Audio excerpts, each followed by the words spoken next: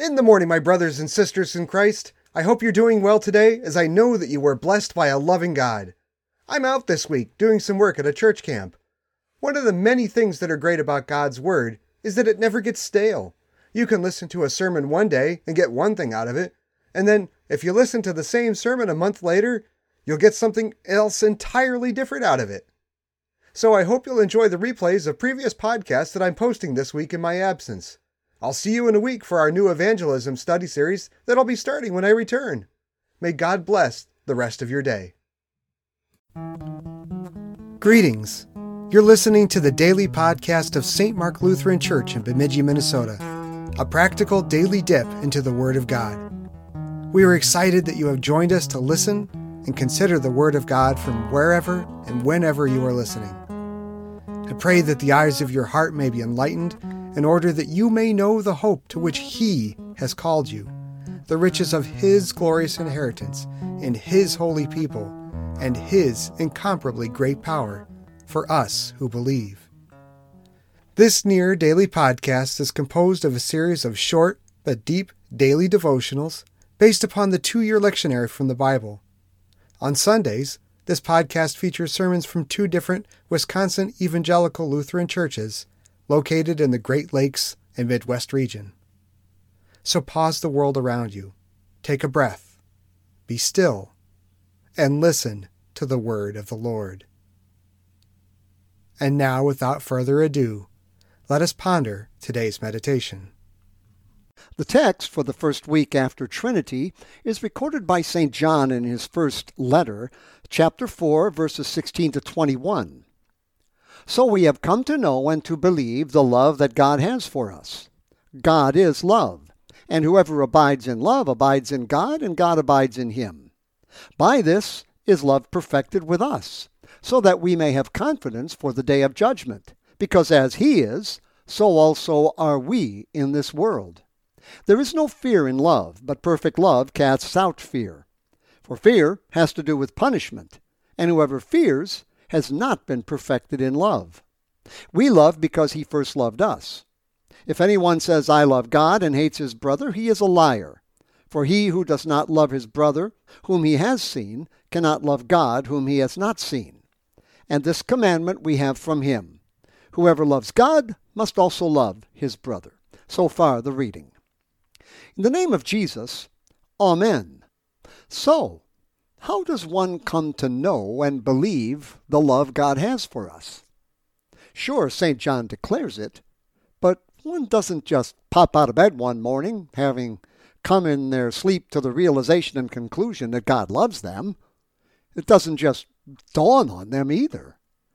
God has a very specific and very unique way of revealing his love for us. And this way is in Jesus, God's only begotten Son.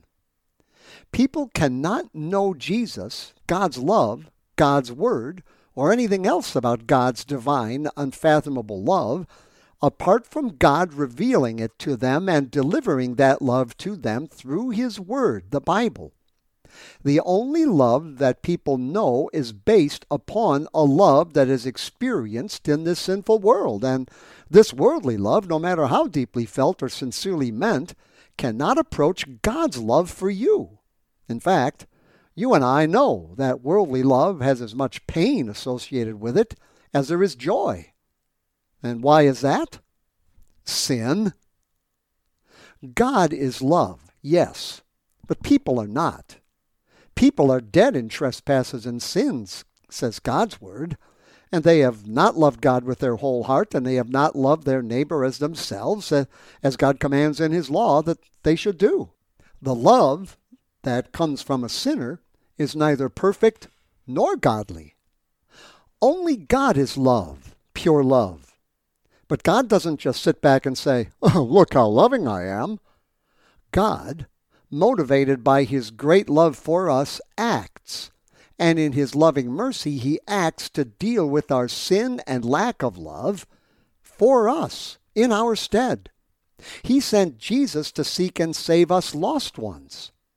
The wondrous love of God is seen and known only in Jesus, and Jesus is only known through God's Word.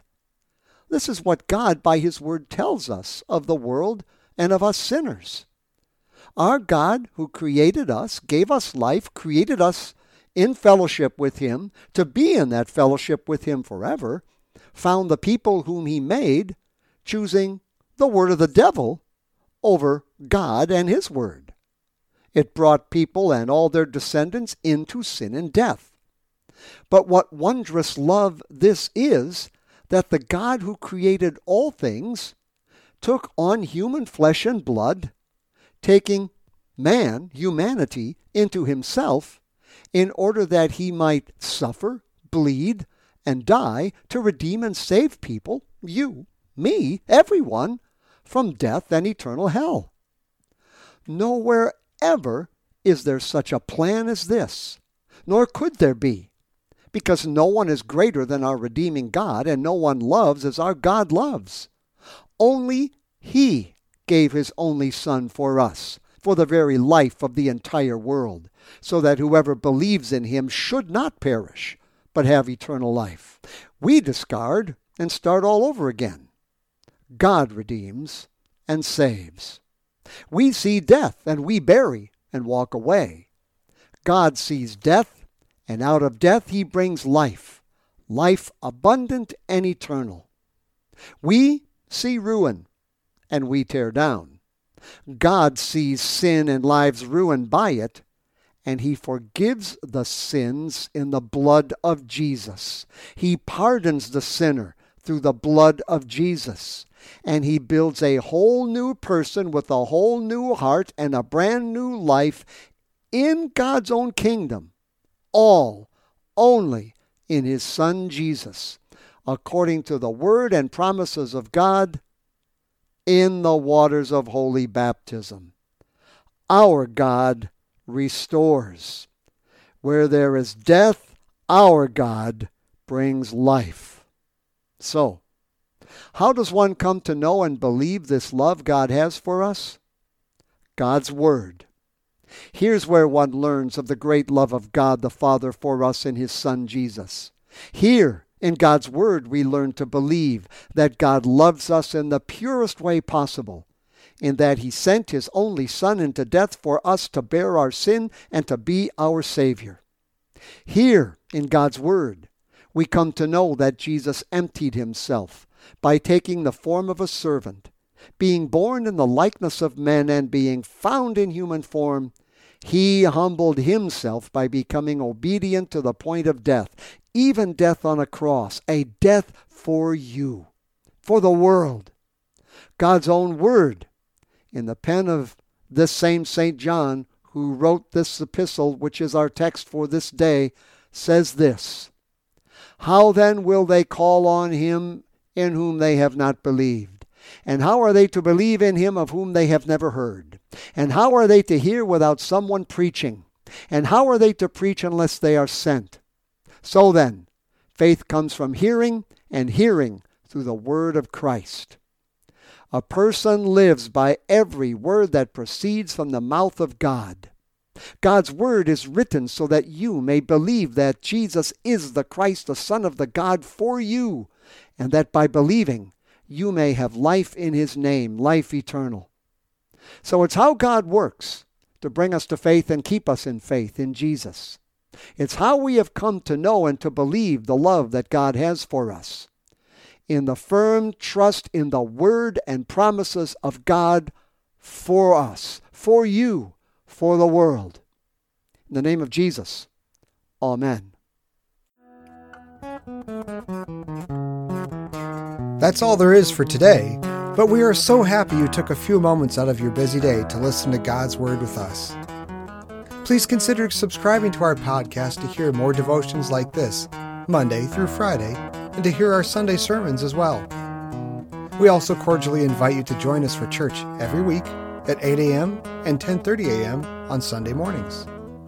If you would like more information about our church and its ministry, please visit our website at www.stmarksbemidji.org.